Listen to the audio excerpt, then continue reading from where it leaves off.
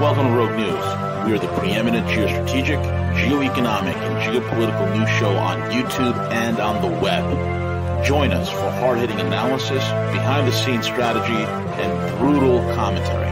Find out why many consider us the place to get their news and information. Check us out at roguenews.com. Follow us on Twitter at RealRogueNews, Facebook, and most of the popular podcasting apps. Most of all, remember to subscribe, like, comment, and share.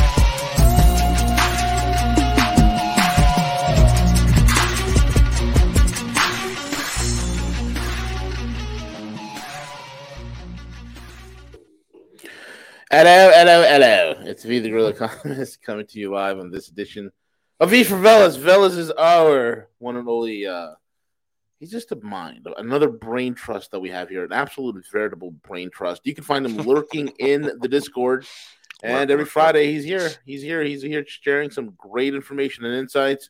One of our most favorite guests. I can't even call him a guest. He's part of the team. He's another host, another character in this menagerie of misfits that is Rogue News. With that being said, Veles, what's going on, buddy? How are you? Morning, guys. Morning. And Annie14, thank you very much for the image you posted on Discord of the guy in front of the fire praying to the big idol of Veles. That has brought a smile to my face. Thank you. Nice. Veles, what is going on, man? There's a lot going on. I don't know where you want to start. Yeah, I'll start as I normally do, and you boys interrupt and jump in as needed. I continue to live rent-free in the minds of the World Economic Forum, and I'm still paying rent to the Trilateral Commission. Nice. Just a reminder, everybody, no show for me on October 28th. We're going to cover today a little bit about the OVH Cloud, the French telecom carrier fire that occurred a while back, some pharma strangeness in the pharmaceutical industry, being free, some streamer news and looking out for one another, and fiction as fact once again, as well as a special shout out to my friends in North Carolina. Alrighty, so OVH Cloud. I've had, when I do the whole memory hole thing, which I definitely need to go through that list again before we hit the end of the year. There were two items that I always had at the top. The first was the Nashville thermobaric explosion. I've gotten into that on a prior show about what most probably happened there. And also why we haven't really heard much on that topic since then.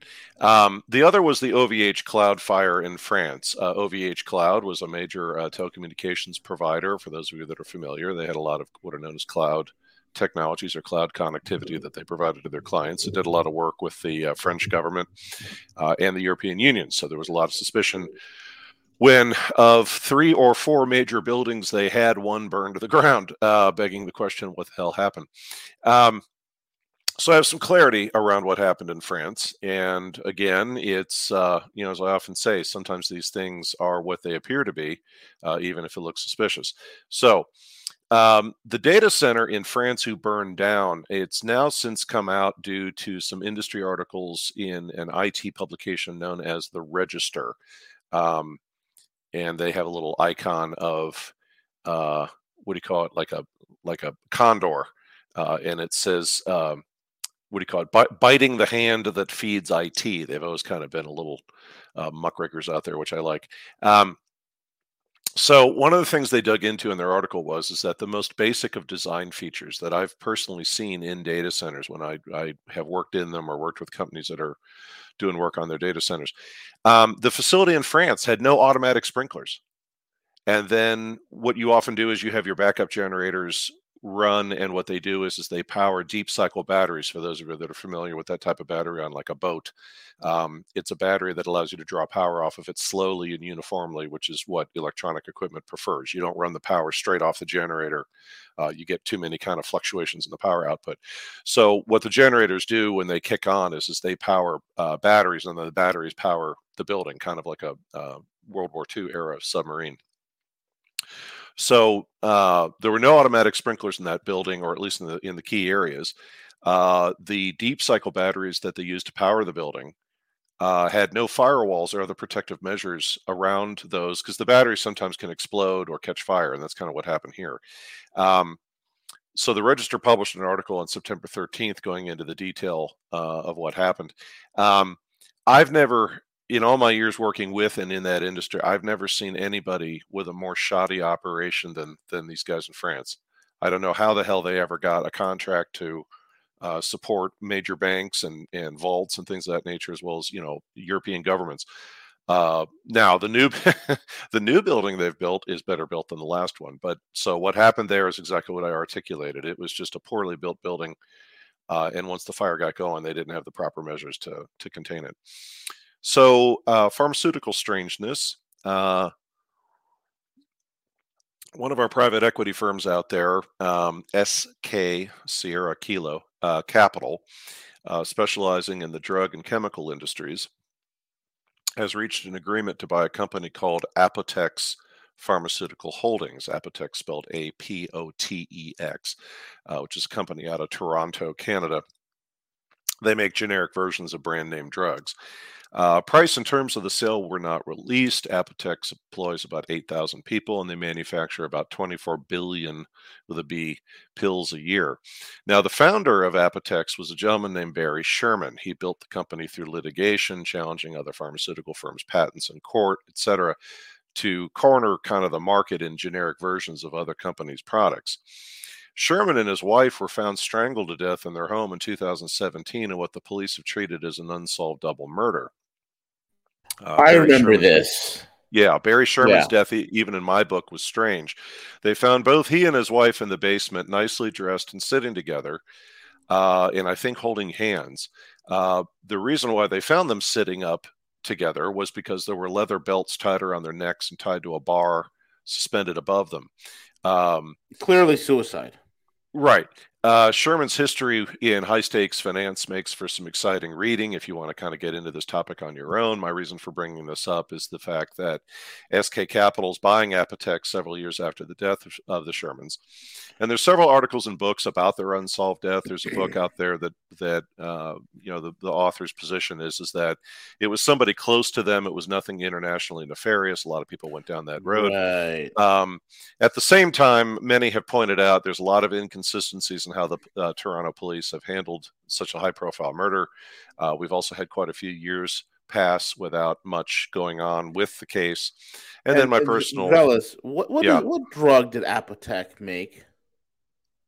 Generic versions of brand name drugs. You may have some more knowledge on this than I do. Yeah, they were heavy on ivermectin, man. Oh! What are the odds? They were the largest manufacturer of ivermectin in North America. Nice. Yeah. Convenient.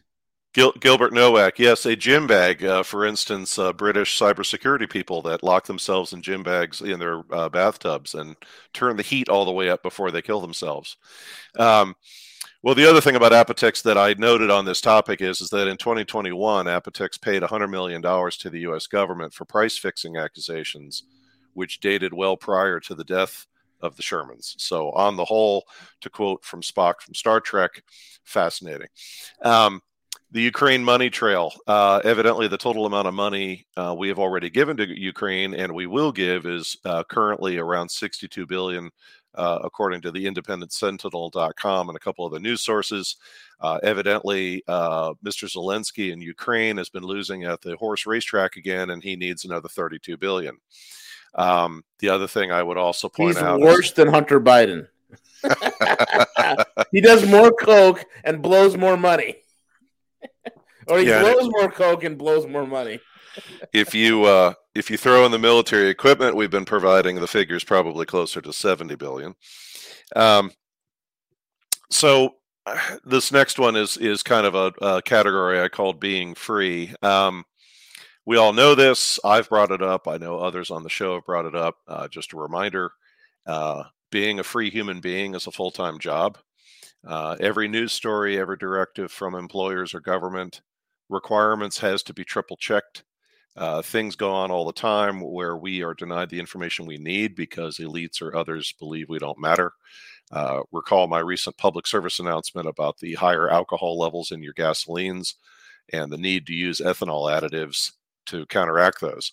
So here at Rogue News, or Frank over at Quite Frankly, and the amazing Polly and Mike Moore at True Pundit and all the others, even if we disagree from time to time, we got to stick together and bring the news to all of you and the information to all of you, because the media just is not in that business anymore. And of course, specifically for Rogue, we have V and CJ and myself, of course, along with Crypto Cowboy, giving you the 411 on financial awareness. We have Gus Demas and his just general blunt reactions to the BS in our lives. We have Matthew Arrett with the historical breakdown of the reality of the past 150 years and how we got here. And then we've got Jet Blake with his esoteric views on reality and the spiritual world, as well as the other guests that we've had on. So I've had some folks recently come out to me and tell me how frustrating it is to constantly invest such large amounts of their time to basically avoid being hosed by the system. And all I can say is that, at least in my own personal case, I'm glad for very paranoid ethnic relatives drilling this stuff into me in the 1970s. In the spirit of transparency, I have to say sometimes I personally feel like the mad scientist from some old movie screaming and saying, "You called me crazy. I'll show you. You thought I was nuts 10 years ago. Now you want to know what I think about what's going on in the world." Canada and human life. Keep an eye on Canada, and thank you, CJ, for what you got on the screen. Keep on Canada and the Commonwealth countries like Australia. I swear to you, we're literally following the same roadmap after the failure of Weimar Germany in the 1930s. What's Canada doing? Well, Canada has started making it easier for the elderly to be euthanized.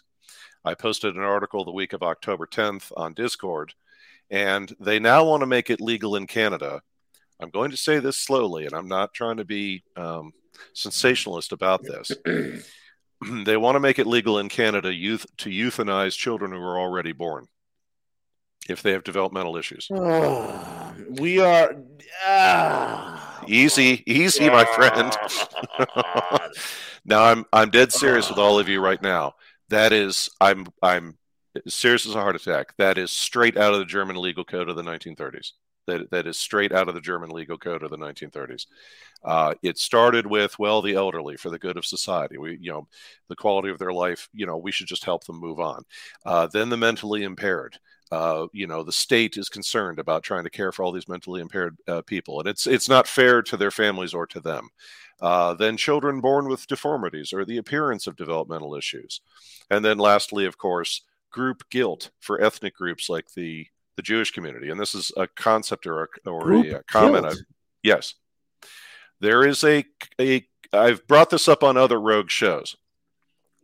When certain people who identify themselves as woke and really aren't and are highly funded activists, but when we see in the American context, folks, at the state and federal level, these anti-government groups, or I've got some friends today who are once again having to go through their corporate diversity training. And of course, at the top of that list is to paraphrase Gus Demas, if you're white, you're Hitler. In the German legal code in the 30s, the way it was legal to crack down and attack the Jewish community or other communities they wanted targeted was to identify group guilt. If one Jewish person is guilty or leaders of the Jewish community are guilty, then all Jews are guilty. That's how they did it legally. And in many respects, there are people who are trying to do that here in the United States. Are you conservative? Are you libertarian? Are you not liberal enough, whatever that means? Are you not activist enough? Well, then all of you are guilty. Anyone who voted for Donald Trump is guilty. And that is the subtlety of what's happening, folks, it is a legal concept known as group guilt. And that is why in the body of Western law, especially following World War II, legal scholars, legal advocates of all political stripes, all ideological stripes, have done their best to avoid anywhere creating precedent where a case might be turned into group guilt. Now, there are some folks who listen to the show that are far more seasoned in the legal community than I am. I yield the floor to them. But this concept of group guilt, got to keep your eyes open on this sort of thing, because once that crap starts getting into your legal code, you've got a major problem. But with what's going on in Canada, and I'm keeping my eye open for other Commonwealth countries like Australia, because it all seems to flow down the same river. Unfortunately, the globalists don't seem to be original in their planning. Every 50 to 100 years, they go back to what they tried the last time. And of course, we have Stacey Abrams talking about the need for poor people and people having budget issues to end pregnancies to save money. Her exact words being, it'll reduce inflation, for which the Babylon Bee has gone to town on her the last 48 hours. I also find that ironic that a African-American woman political leader is making statements like that when it was none other than Margaret Sanger, the founder of Planned Parenthood, who in her diaries, which you can look at on the internet, talked about the necessity of getting brown peoples of the world's populations under control, not just in the United States, but globally. Talk about selling out your own community. We have a victory, a big one. 19 state attorney generals have announced an investigation into 6 major Wall Street firms for their involvement with the United Nations Net Zero Banking Alliance, who is backing ESG. Just a reminder, I know V and Crypto have been talking about this a little bit on the last 2 weeks. ESG stands for Environmental, Social, and Governance Investment, which is billed as a socially responsible model used by firms to redirect their efforts towards investments and business operations with a focus on how it impacts the environment, society, and corporate governance.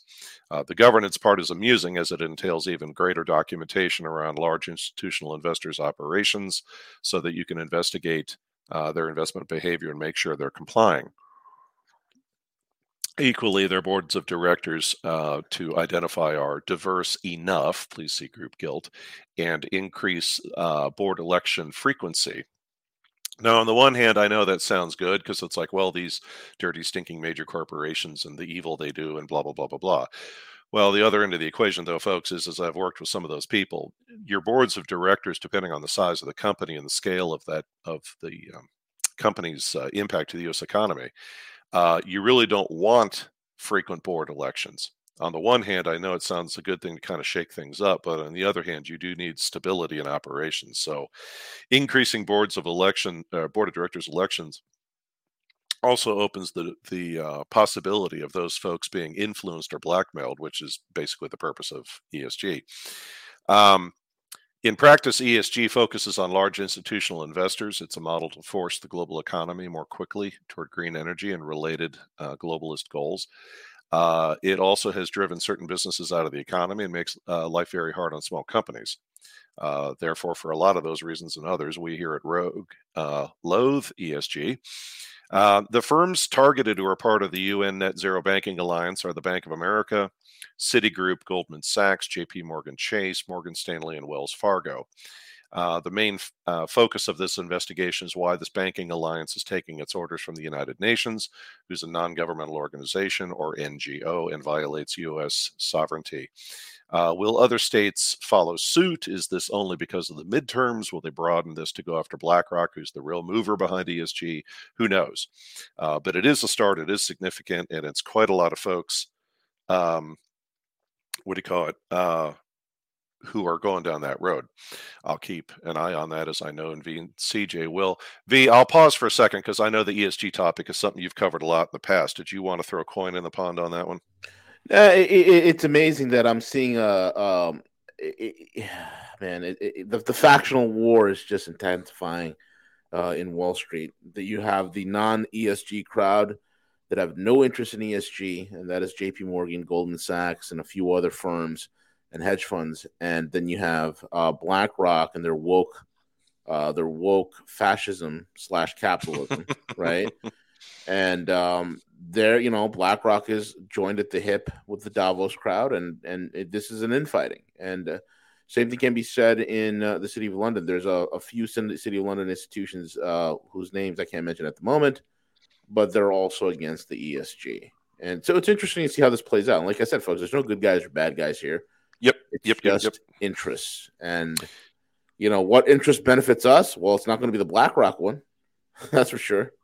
It's not going to be ESG. That's not going to help us. And what happens is when these titans fight, Veles, what happens is that you have states. Red states are going anti-ESG. Blue states are going pro-ESG. All it's doing is further fissuring the country. Yes. And it's making those battle lines permanent. This is how it happens. This is how countries divide. This is how a national separation occurs. It's literally heading in that direction. We might be facing two currencies, man. Yeah, Balkanism.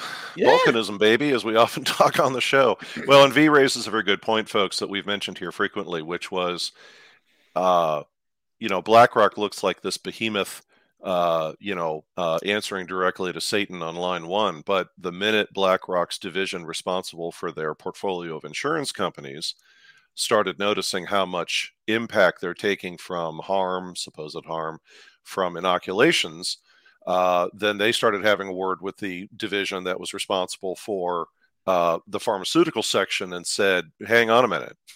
Right. We're so big and invest in so many things. Now we're at war with ourselves. Correct. So, and when you look at these attorneys generals, I mean, are they Republicans? Yes, to a person. The other thing is that several of the states involved are oil states. I get it. So that's why I'm saying I hope this leads to other things we will see as time goes on. Go ahead. Real estate prices, they're trying to get hit, aren't they? Oh, yeah. And commercial real estate's a big problem, isn't it? It is, sir. It's a ticking time bomb, right? And corporate paper, right? Just like 2007. You'd think we'd learn our lesson. No, we don't. and here's what happens when you are a country that runs a bullshit economy like we do. We're really like maybe a $5 trillion, $6 trillion a year economy masquerading as a $31 trillion economy. That's how much of a fucking joke we are, right? Who is when you look at BlackRock's books, when you look at where they're put their money into, they put their money into the most shakiest, vulnerable assets that a mouse farting in the wrong direction could ignite the entire room, so to speak, right? They are heavy on corporate paper, heavy on commercial real estate, heavy on mortgage-backed securities. They're heavy on derivatives. So they're sitting on 8 trillion they're sitting on in assets, I believe it is, right? Big problems. They are big problems, and they've lost a couple $100 billion over the last quarter, right? So watch what happens to them. Blood is in the water for BlackRock. And here's the funny thing, Veles, that nobody talks about. JP Morgan is sitting on 1.43 trillion in cash. Right. It's going to be interesting how this war goes on, man. It's going to be real interesting because BlackRock is also a 6% holder in JP Morgan stock. So it's going to be interesting how this battle goes out. Very interesting. Well, and for those of you in the comments section, Sue Woo's, I do not have any insight on the State Farm activity. Sorry about that. Gilbert Nowak, there are many golems, but yes, you're absolutely right. And then Greeny Machine, yes, cryptos shows, especially, they're all good. But I did send him a note about last week's show because I felt he did a really great job walking the audience through a number of industry definitions and what those things mean and similar. Because as I've often fond of saying, we've got a lot of terminology flying around out there sometimes, but sometimes we got to stop the bus and just remind everybody what all these acronyms mean. So moving into kind of a public health commentary, this probably will catch some of you maybe a little off guard per se. I felt we needed to go here because of a high-profile thing that happened in kind of a genre, if you will, in the world in which we live, that unless you're into this stuff, you probably wouldn't know it even happened. I'll give you the kind of the quick takeaway and get in a little bit more detail. Twitch is one of the platforms we here at Rogue use. Others do as well. There's many others. There's D Live. There's Rumble. There's Patreon. The list goes on. And many of us out there who were, by the way, CJ, we're off YouTube, correct? Correct. Thank you, sir. A lot of us had to get off YouTube for a number of reasons, which was unfortunate because we here at Rogue, we had about 95,000 folks that were there. And to be honest, a chunk of those are probably bots. But, we had a strong following out there on the YouTube channel, and we had to make the decision, and I'm speaking on behalf of CJ&V, to kind of diversify ourselves the same way Mike Moore, and I tip my hat in the man's direction, Mike Moore started really jacking up the paranoia a number of years ago because he knew and saw that it was coming, and he has a lot of sources on the inside of federal agencies who told him, hey, look, we're gonna, they're telling us to start doing the following. And the big one that's near and dear to my heart is what happened to the amazing Polly, the woman commentator from Canada, where they almost just erased her until she was able to get back on BitChute and set up her own website and so on. But the night of the long knives prior to the last election, where several hundred content providers were yanked off YouTube basically in one day. So, a lot of us have been moving into these different streaming platforms, and as CJ can attest, because it's an area where he has a lot of knowledge, Twitch and some of these other platforms, or even our Discord channel, these were originally things that were set up for gamers, folks that are heavy video game players, multi-game players, online games, that sort of thing. And we all kind of found a home here because we had to run away from where we were before. And there's a lot of content providers on Twitch. There's us, obviously, as we're one of the folks that are out here. There's people who focus on investing. There's a reggae DJ I like a lot. I've mentioned him on a prior show. There's some folks who have little videos on car repair, much like you'd find on YouTube. Obviously, a huge amount of gamers with live feeds of their competitions or their advice on how to set up your desk and chair and your other gaming peripherals. PC repair, of course, some 3D printing. But yeah, there's also a lot of attractive girls sitting in hot tubs reading emails, which is also part of that content. It's a free market, folks. Let's be adults. I'm raising this for a couple of reasons. Several days ago, there was a streamer who uses the pseudonym Amaranth, whose name is Caitlin Saragusa. Several days ago during her broadcast, she was reading messages from her fans, and she's wearing an attractive outfit, and she's reading messages from her fans. And her husband called on her phone and started yelling at her. Now, she muted the stream, which her fans were kind of like, is there an audio problem? And then they could see she was crying, and then she unmuted her stream and just let her audience hear what was being said. Holy cow. Yeah, and this wasn't really an argument. This is flat out verbal abuse is what was going on. And she's like one of the highest paid personalities on Twitch. Yeah, I'm gonna get into this too because I'm jealous. I'm CJ, how come we're not the highest paid on Twitch? We need to be more naked, CJ. You need to show your boobs more, V. Yeah, that's what I'm thinking. Part of the thing that happened here is that that came out during this altercation online was her fans didn't know she was married. Yeah. And, there are certain streamers out there that do the I'm a attractive man or woman thing. And it's like, yeah, I have a partner or I have a spouse or what have you, and others that don't. He didn't want her to tell her audience that she was married because he didn't want her fan base to drop. And so Amaranth went on to explain to her audience live that this kind of abuse had been going on for some time and she's been struggling with it. And now I know some of you, certain among you in particular, are raising an eyebrow right now saying, hey, Veles, how is it you know about this woman? Well, number one, she's been written up on business articles, and she's also been profiled in IT industry security publications, which is how I was aware of her. And then, so she came across your radar screen because of the industries that you dabble in. That and because in IT security work or counsel that I provide, I deal often with institutions that will kind of view that topic in a very linear way. And I have to point out to them, well, these folks over here that you know nothing about have encountered all new problems that you may want to take into account.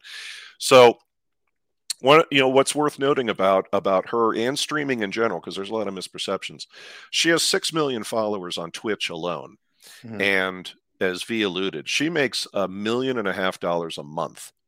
Mm-hmm. And she has been the template for many streamers, because also one of the things about her is many business schools and so on have pointed out the immense amount of time she has to dedicate to the various content that she produces.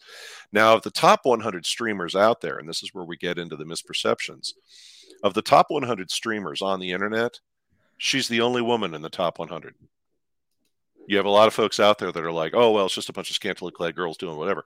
No, she's the only, singularly, she's the only woman in the top 100 streamers that are out there. And she's also had to take a number of security measures, which I read about in these articles, because in particular, she had an Estonian hacker fall in love with her. And because he's real good, he was able to figure out where she lived. And so he showed up one day espousing his love for her. So as a result, she had to move where she lived, and she also had to move the location where she records her shows and things. And of course, I made a comment to some business owners I know recently where I said, okay, $1.5 million a month, let's just call that 20, 30 million a year, given other content and so on that she produces. I said, I know people running we call them chip companies here in the Midwest, but people who provide gravel and things for construction, or even very large landscaping firms or building cleaning companies that make that amount of money. And to the best of my knowledge, I don't think you have lovelorn Estonians, requiring you to have your own security team to protect you. So, we here at Rogue, like I said, would have still been on YouTube, and we've had to move over to Twitch. So the other thing is it's kind of exposed us to some of the stuff that's going on these other platforms. And I've also caught some of the chatter out there by people saying, well, Amaranth's just an adult entertainer, and therefore, what'd you expect?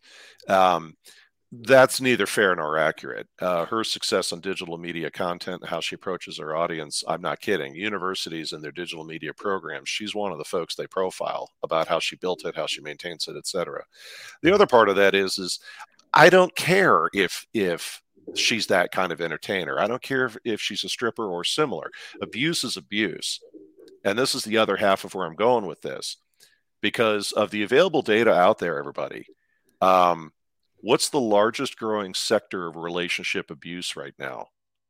It's male on male and female on female, rather than the traditional dynamic of some guy is, verbally or physically treating his lady like crap. I've mentioned on prior shows my work with universities. I can tell you, and I've said this before, nothing will scare a university student affairs department faster than a woman college student walking in and saying she was sexually assaulted by another woman student. That doesn't fit the narrative. They don't want to hear that, which I find funny, because I was unaware verbal or physical abuse only occurs between certain socially acceptable demographics, i.e. men hurting women. Unless, of course, you're a detective in San Francisco, and then you realize that how the atrocious and violent nature of the murders that happen over there are stuff you've never even seen or heard about anywhere else in the country. There is that. But I won't discuss that here. To conclude on this topic, there are many forms of abuse out there. And in my days in college and in the professional workplace and just a human being on this planet, I've not seen all of it, but I've seen a lot. I've helped a number of people over the years that have dealt with some pretty brutal situations. And I'm equally not talking about the woke narrative of you've hurt my feelings because you have a Trump sticker. I'm talking about control. I'm talking about sociopathic behaviors, both in the workplace and in the home and in families. I'm talking about harm, real harm, what harm is supposed to be, not this perverted thing they're all trying to turn it into. So if you or someone you know or a family member is in a situation like this, lend an ear, get the help you need or they need. You're not crazy. Don't let yourself be gaslighted with something that's serious.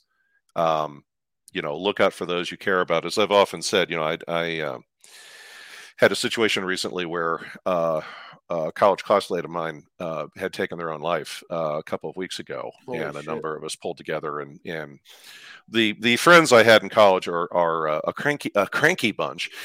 So the way in which we check on each other is rather loud and causes friends of ours to say, "Are you guys sure you're friends?" But that's how we say hi to each other.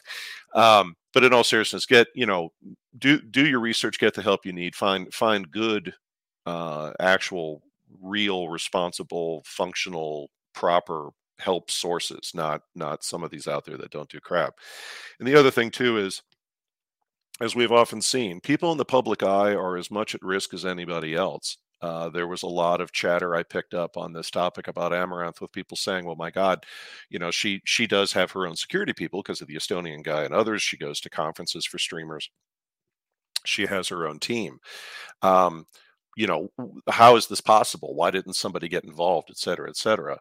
And it's like, well, there's a lot of factors involved there, not the least of which could be, how is her business incorporated? These folks could probably be working for both her and her husband. So it's like, are you really going to get into it physically with your employer? It's complicated.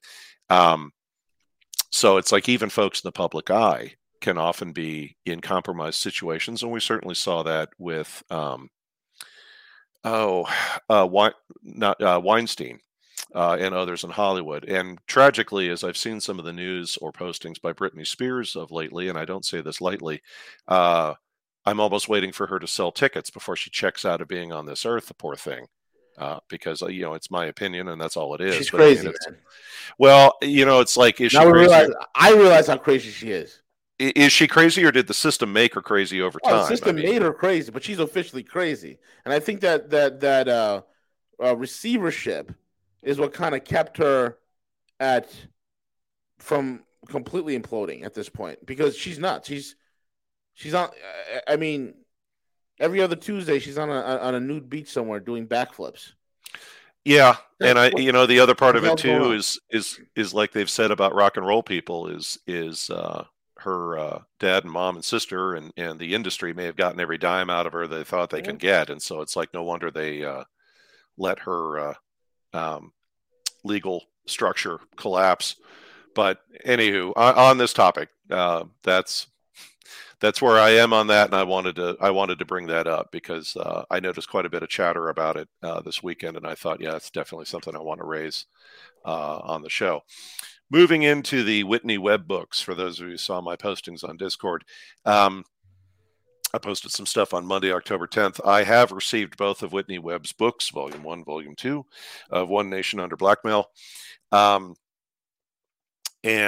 as I said on that posting, her 2-volume set of books may be as fundamental to the quote-unquote deep state or intelligence, Epstein, blackmail, laundering topic as Robert Kennedy's book is on Fauci, HHS, CDC, and Big Pharma. And of course, my kudos to CJ for one of his little view parties he had here on the show recently about the,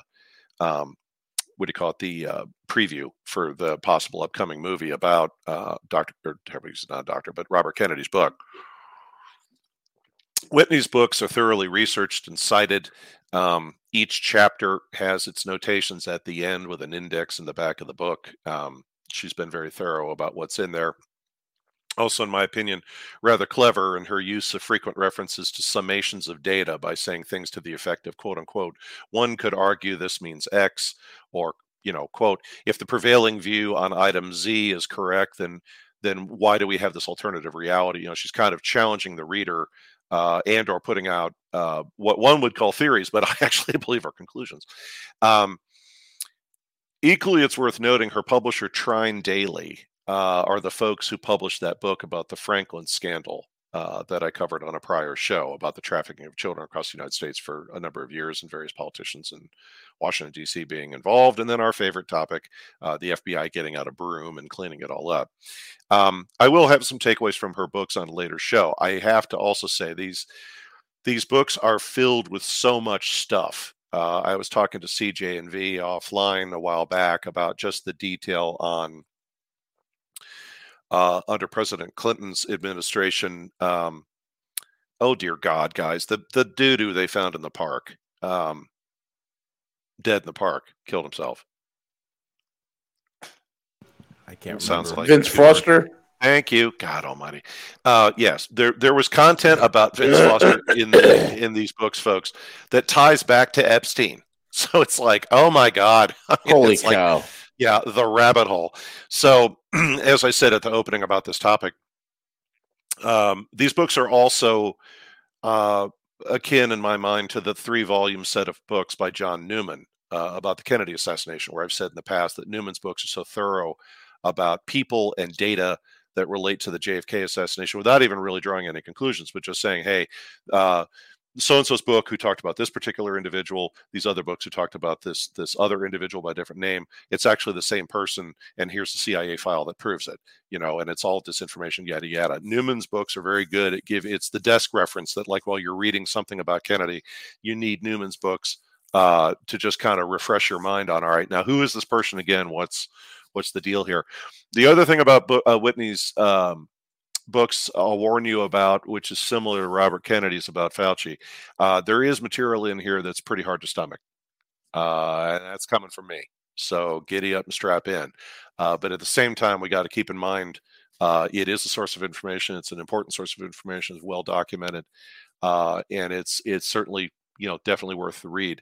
The other thing too is as I often say, trust but verify. We have to keep in mind that Whitney Webb, also, I wouldn't use the word accused, but Whitney Webb has been involved with some people and some things in the past that raise an eyebrow. Now, as I often say, doesn't mean she's right or wrong any more than Robert Kennedy's right or wrong, but these are all folks that work with or are members of certain forms of elites. So sometimes when this type of content comes out, what we have is elites fighting with other elites. So just a reminder. My last item here is fact as fiction. I know I brought that up a couple times about sometimes you can only tell the truth by doing so through fiction. When Tom Clancy was writing a number of his fictional books about the international environment and spies and military topics, etc., it was revealed that prior to Tom Clancy's death, he had been receiving firsthand information from people who know those subjects, put another way, people in the intelligence community or the R&D community for the military. So the reason why his books at times may have seemed like really kind of out there, but the subject matter and the way he was telling the story seemed like something that was feasible. The reason is because in a lot of cases, what you were reading in his books was actually real. And in one of his books, he profiled how, in military technology, submarines, they will have what they call a towed erase sonar unit. They release it from the submarine. It sits behind the boat while it's moving through the water. The reason why is so that the sonar equipment on the submarines can still sometimes pick up background noise, especially certain countries like the Soviet Union. Their boats were a little louder. So it allowed them to pick up better acoustics and so on by having these little sonar units that were hanging out behind the submarine. In one of his books, Clancy talked about how the United States Navy had found one of these sonar systems that had detached itself from its submarine. We pulled it apart and analyzed it, and we found that Soviet engineers had copied the motherboards of the electronics down to the Texas Instruments logo on the wafer boards inside the unit. Now, this was a fictional book until it was revealed years after the Cold War ended that was actually true. Why does it matter? Well, during World War II, when U.S. pilots were bombing Japan, we were using B-29 bombers because they had longer range than the B-17s. If a crew found the aircraft was damaged beyond their ability to return to base, they would often try and make it to either China, that was held by the nationalist Chinese, or the Soviet Union. Stalin, being Stalin, would hold on to the pilots as his guests for a while, debrief them heavily, and then usually return them to U.S. custody. The planes, the B-29s, he kept those. It becomes the Tu-4, the Tupolev Tu-4. You are correct, sir. I'm an aviation buff. Yes, and I had that. What do you call it? As part of the show. Yes, the Tupolev 4 is a 100% copy of the B-29. Now, What's interesting about that is all Tupolev 4 bombers, number 3 engines leak oil. Why is that? Because the B-29 they copied was leaking oil in its number 3 engine. And Soviet engineers were not quite certain whether that was intentional or not. The other thing is that Stalin's demands to copy the plane and do so quickly were pretty harsh because the alternative was the Gulag. So copying the American plane exactly seemed the best way to go. And it was a habit the Soviet Union kept whenever they tried to reverse engineer anything they ever picked up from the West. So that would be the reason why, when we found these motherboards inside their towed sonar units, the electronics were copied down even to the little stamp in the corner of the wafer board that said Texas Instruments. Now, Clancy also, in another one of his stories or his books, had a storyline where the United States was intentionally leaking technology to the Soviet Union, who was loaded with backdoors and intentional design flaws. And in that book, the Soviet Union, while launching nuclear missiles for testing, kept encountering problems such as a lack of altitude being reached by the missile during a test, or just plain it blew up on the pad. Now, that was just a story until I was an undergraduate student in college watching the news, and in the waning days of the Soviet Union, they couldn't get one of their newest missiles off the ground to save their lives. It was like something was wrong. And I was recently reminded of this by Brendan O'Connell, because I always cite some of the folks from whom I grab their content, on one of his programs when he referenced an article by David Hoffman of the Washington Post, who wrote an article in 2004 titled, "Reagan Approved Plan to Sabotage Soviets." And that article is part of the same data sources from a book by a former National Security Council official named Thomas Reed, which is titled At the Abyss, An Insider's History of the Cold War.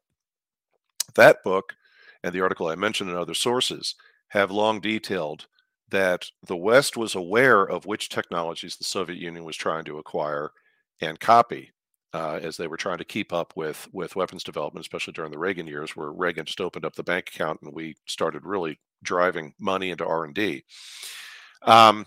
What's equally interesting is who was the source to Reagan of exactly what the Soviet Union was seeking in the way of technology. Well, it was none other than the leader of France at that time, Francois Mitterrand, and French intelligence.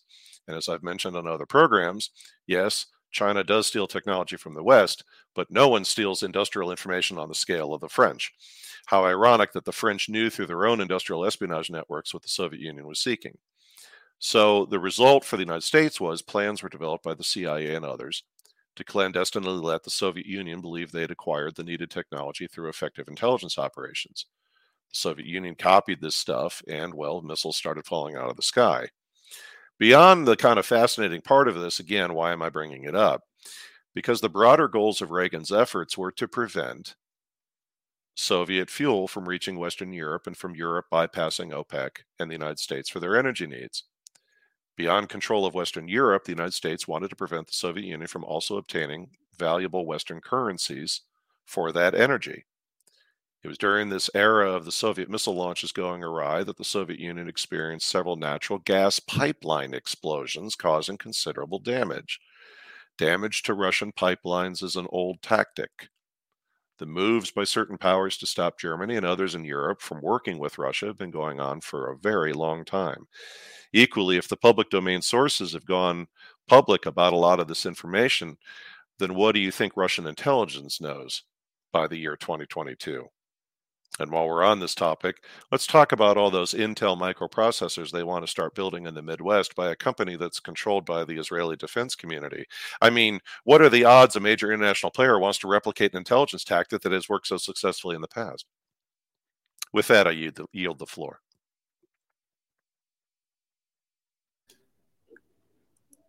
CJ? Somebody wake up Riggs. He's gone, bro. No, I'm back. Sorry. Where's Elvis? Okay. UPS delivered some goods. Oh, okay. I know the feeling. Veles, I think you touched you touched everything on all points. Where do you think things are right now in like everything that you've arrayed? You covered so much ground. Do you think one of the things that popped up into my head, especially when it comes to these streamers that are making millions of dollars, we know they're being handled, right? Yeah. We know they're being controlled and handled. You don't get to that level of success without having a couple of, fingers in the pie, so to speak, right? And being managed. Do you think her husband is a handler, or he is under the control of a handler? Hard to say. Yeah, but probable. Hmm. Somebody has made the couple people have have made the comment about Joe Rogan in a similar regard. Mm-hmm. You can't, and I've mentioned this on our show, folks, and I've had some discussions with some of you on Discord or even those Sunday night phone calls we have about, Veles, why are you covering the content you do, or some of the other guests? And we have the right kind of audience in size. And I've spoken with a number of you on Discord and find you all to be a very intelligent audience, which is great. But I mean, we're not dealing with millions of followers. We're not I'm joking, but not. We're not making $1.5 million a month with what we do here. We do this because we're passionate about it. I mean, yes, Matthew's got some books that he sells, and Gus does his thing, but we're not an industry. We're not cranking out content to the degree of some of the other folks out there. Now, does that mean that they're all compromised or not to be trusted? Well, it's kind of like my comments about Tucker Carlson. I like Tucker's content. He's had some really good content of late. He certainly, as the old joke goes, has the right enemies. At the same time, though, as I've profiled several times, which is in the public domain, given who Tucker's father was inside the intelligence community, and Tucker first cutting his teeth running a newspaper in Arkansas when Bill Clinton was governor, and yes, he was involved in that, Tucker is an asset of a side, one of the sides. And that's the other thing that makes, in fact, Matthew Arrett and I just this week were discussing via some emails back and forth about, it always feels like it's this big united monolith that's out there, but it really isn't. They have their own factions. They have their own arguments. So to your point, V, certain people being on a payroll, that's one thing.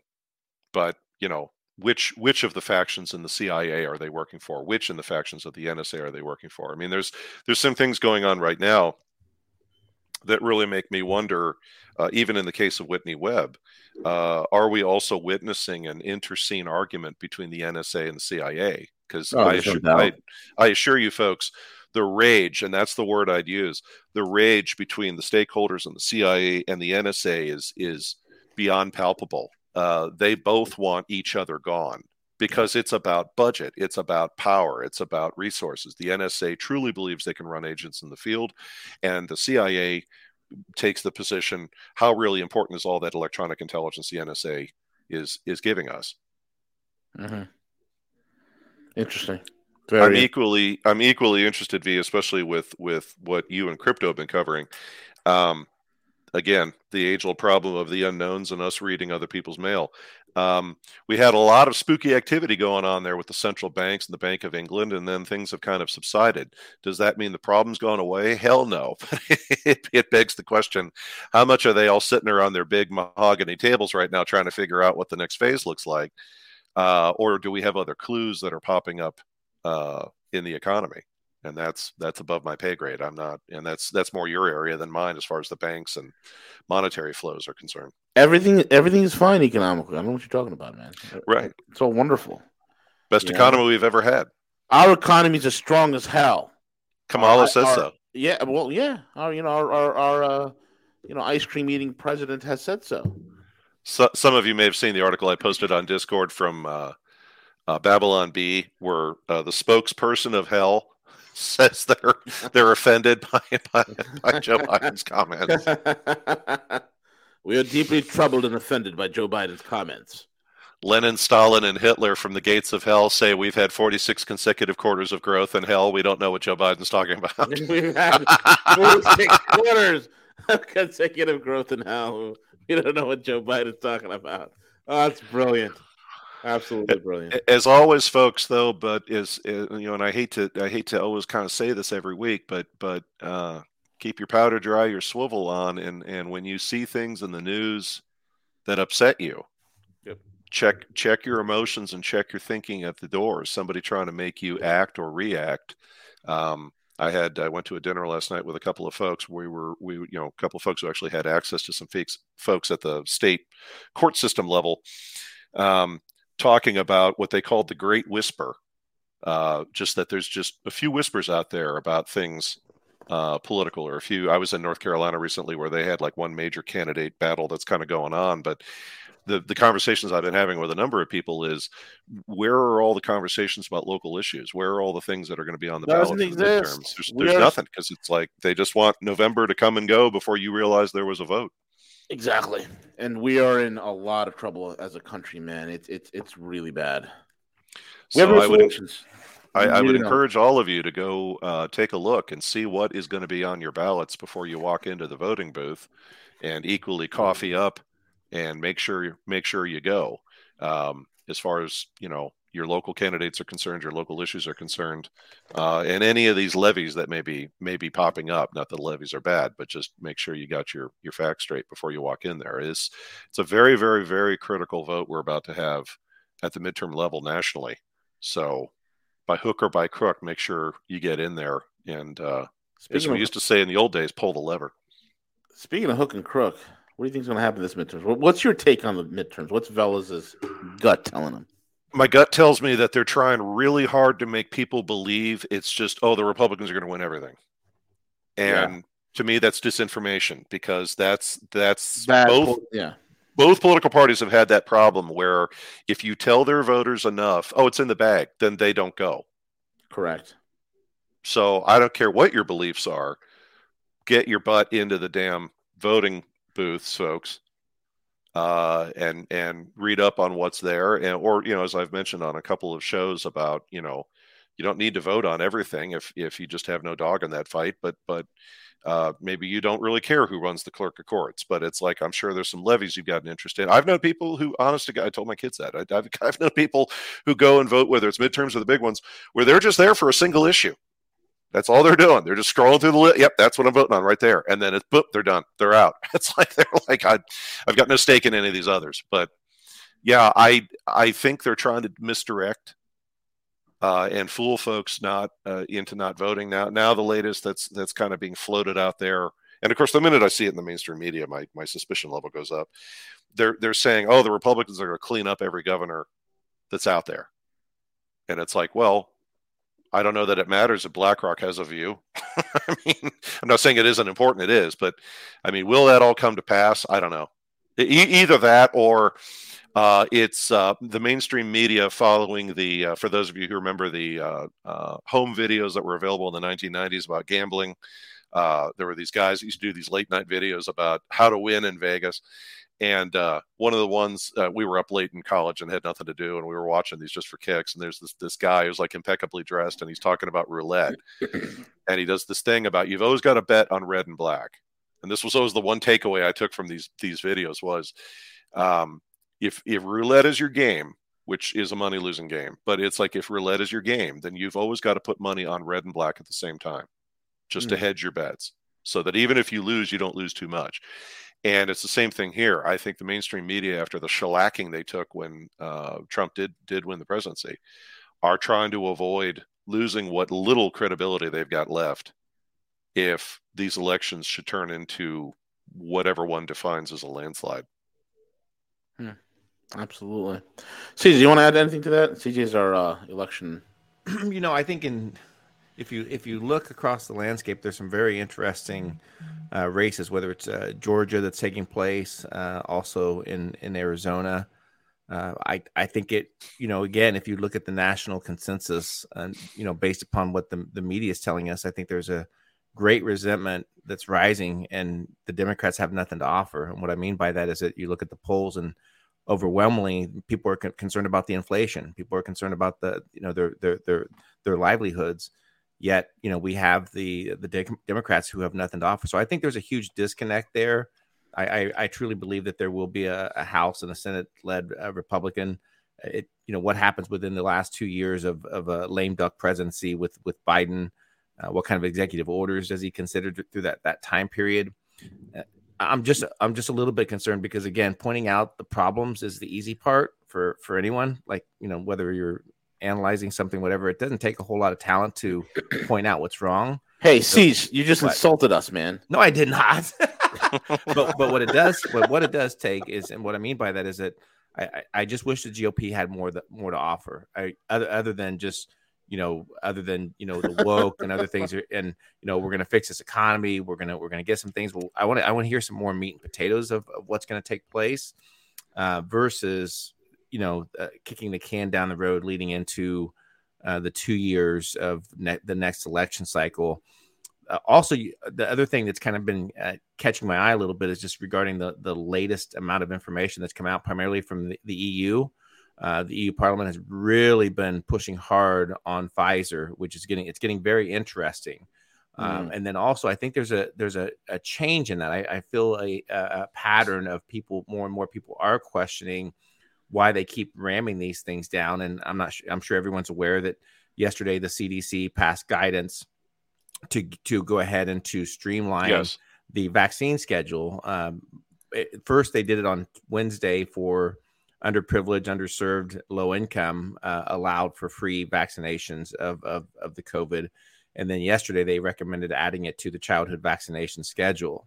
They're getting a lot of pushback from that. And you're getting a lot of people who never question vaccine safety ever that are now like, wait a minute, 0.00001% of the age that you're recommending this for even have a risk, but you look at the amount of injuries and things. So that's eye-opening to me. And then the other thing I'm looking at is YouTube is allowing a lot more of these conversations to take place. People really pushing the conversation level. Kim Iverson is, Jimmy Dore is really pushing it as well. And they're still on the platform. So I'm like, what potentially may have changed with YouTube? Did someone there have a family member or something where they're starting to question this agenda as well? So I think the tide is shifting a little bit. There are wins out there, but sometimes it's difficult to see. So that's all I have to say. I just love the double secret probation of they're already exempt. The pharmaceutical firms. It's not as though they said it's no longer under an emergency use authorization. And now we're giving them further protections under the law. It's like they're already protected. Yeah, Biden just are you guys that paranoid that somebody's going to try and sue them? Yeah, well, and again, we have to keep it on our radar. Biden just extended the 90-day emergency order for the next 90 days. Again, going into the midterms, right? Going into the midterms, and if it's a landslide, and these operatives are like, okay, well, what do we have to do? We're at risk, going 2 years down the road. Many of you saw the paper, the article that came out regarding the researchers at Boston University were able to develop a strain, a COVID strain that is 80% resistant, more resistant. More deadly, 80% more deadly. So why are they doing this? Because they love us. Well, are they pushing? Are they stating this because they're like forcing people to try to get the boosters and things, or that could be one angle? Or are they doing it to threaten Russia, China with potential bioweapons? That hey, we have the ability to do this if we want to. I mean, there's many angles. Are they doing it leading into the actual election cycle, not the midterms? That hey, potentially there could be some new lockdowns and some new measurements coming. I'm not saying it's going to happen. But where we currently are, where they're losing control of nearly every aspect, the financials, the wars, they're losing control of a lot of these things. Elon Musk with Twitter, who knows what these psychos potentially could do? And I know Gerald Celente and yesterday they were talking about some type of false flag event, and I think that's something we have to keep on our radar as well. What potentially that false flag, what it could be to impact people, not life threatening, not like a 9/11 event, but something to warrant, whether it's an attack on the banking, the financial system, that for an entire day and a half, you can't use your ATM card, your debit card, you can't do any of those things, which would really, truly piss a lot of people off, the energy grid and do that. So I think we need to be mindful that they're losing control of a lot of things. And one thing I'd like to add also real quick from CJ and Veles, we have 25 days left of diesel supplies left. Saw that. Yeah. That's a problem, my man. Hey guys, what does diesel run? No, I don't know. Maybe if we just about everything. About every semi on the trucks, road. Trains, boats, and backup generators. Other than that, and jets, you need JP8 aircraft. Yep. JP8 yeah. Other than that, folks, it doesn't do shit. I don't know why they still sell the stuff. The fire rises. Yes. Did we light the fire? Yes, brother. The fire rises. Fire rises. The fire rises, brother. Hang in there, folks. Hang in there. 25. I don't know. Where are they going to get that gap from? If this continues, where the hell are they going to get the additional diesel fuel? Because there's only a handful of refineries in the Gulf Coast because we're such a brilliant. Like I said, we're a $2 trillion banana republic posing as a $31 trillion economy. That's what we are, right? We're a Ponzi scheme, pretending to be an economy. Where the hell are they going to make up that shortfall with the diesel supplies? Well, 25 days left. I know that for us here in the Midwest, our supplies of diesel fuel are a little different than the availability and the access for folks on the coasts, which is always the problem. Plus, I'm sure somebody in officialdom will say, well, we'll take it out of the strategic reserve. But it's like, no, that those are oil supplies that have to be refined in most cases. That's right. Not... And there's only a handful of refineries in the Gulf Coast that are actually tweaked to refine diesel and jet fuel. It's not like in the Northeast where that's like designed for like sweet Saudi crude. The Gulf Coast is more for Venezuelan crude. This is going to be. I don't know where they're going to make that up, man. Well, and again, folks, I'm not just talking out the side of my mouth. If you drive through the Midwest, especially through Iowa, some of the farm states, Kansas, list goes on. If you go to both truck stops as well as large fuel stations, they'll identify that they've got 20%, 10%, 15% biomass in the diesel fuel. Which you do not have on either of the coasts. Now, is that a complete replacement? No. Can you extend the fuel? Yes.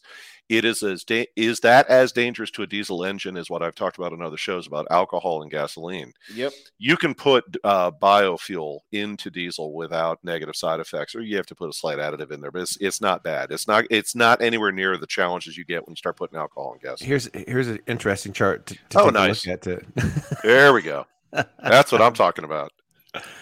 Look at that inventory level for the 30-year average, and then considering the 22.2 mark. Wow. Yeah, wow. We tried blowing up your chicken coops and other supplies of food, America, and that didn't seem to scare you enough. So we're going to shut off the gas and see what happens there. By the way, sidebar, it just got posted on Zero Hedge. For any of you that were keeping an eye on that story about that ABC News producer who has been missing for weeks since our friends at the FBI raided his house. Evidently, he was writing a book about problems with our Afghanistan withdrawal. So there you go. And they gave Bannon 4 months. Wow. Just wow. I'll put that article real quick in the chat so people can go look at that data. It's pretty interesting. So good show, guys, and I will be back on, looking at my calendar, November 4th. All right, you racist. Yeah, I know. I gotta go do my white supremacy stuff across America. Yeah, go ahead. Spread your white supremacy, and CJ will go spread my his entitlement. Masculinity. Toxic masculinity. Let's get my I'm gonna get on in a bikini and try to make some money as a Twitch streamer. But I can't do that because CJ's always body shaming me. It's a 24/7 job. CJ is a fitness god. It's a 24/7 job. He's a toxic man. That's what he is. He's toxic. You want to talk about emotional abuse? Where do I begin? I don't even want to start, fellas. Oh, man. All right, folks. Thank you all for listening in. We don't have Harley today. Harley will be back, I think, Monday. Veles, when you're out next week, right? Correct. 28th, I'm gone. Next week, I'm gone. The week after November 4th, I'll be back. Okay. Veles won't be here on the 28th. He's going out trick-or-treating. He will be back on the 4th. And with that being said, enjoy your weekends. And we are out. Take it away, CJ, you toxic white supremacist.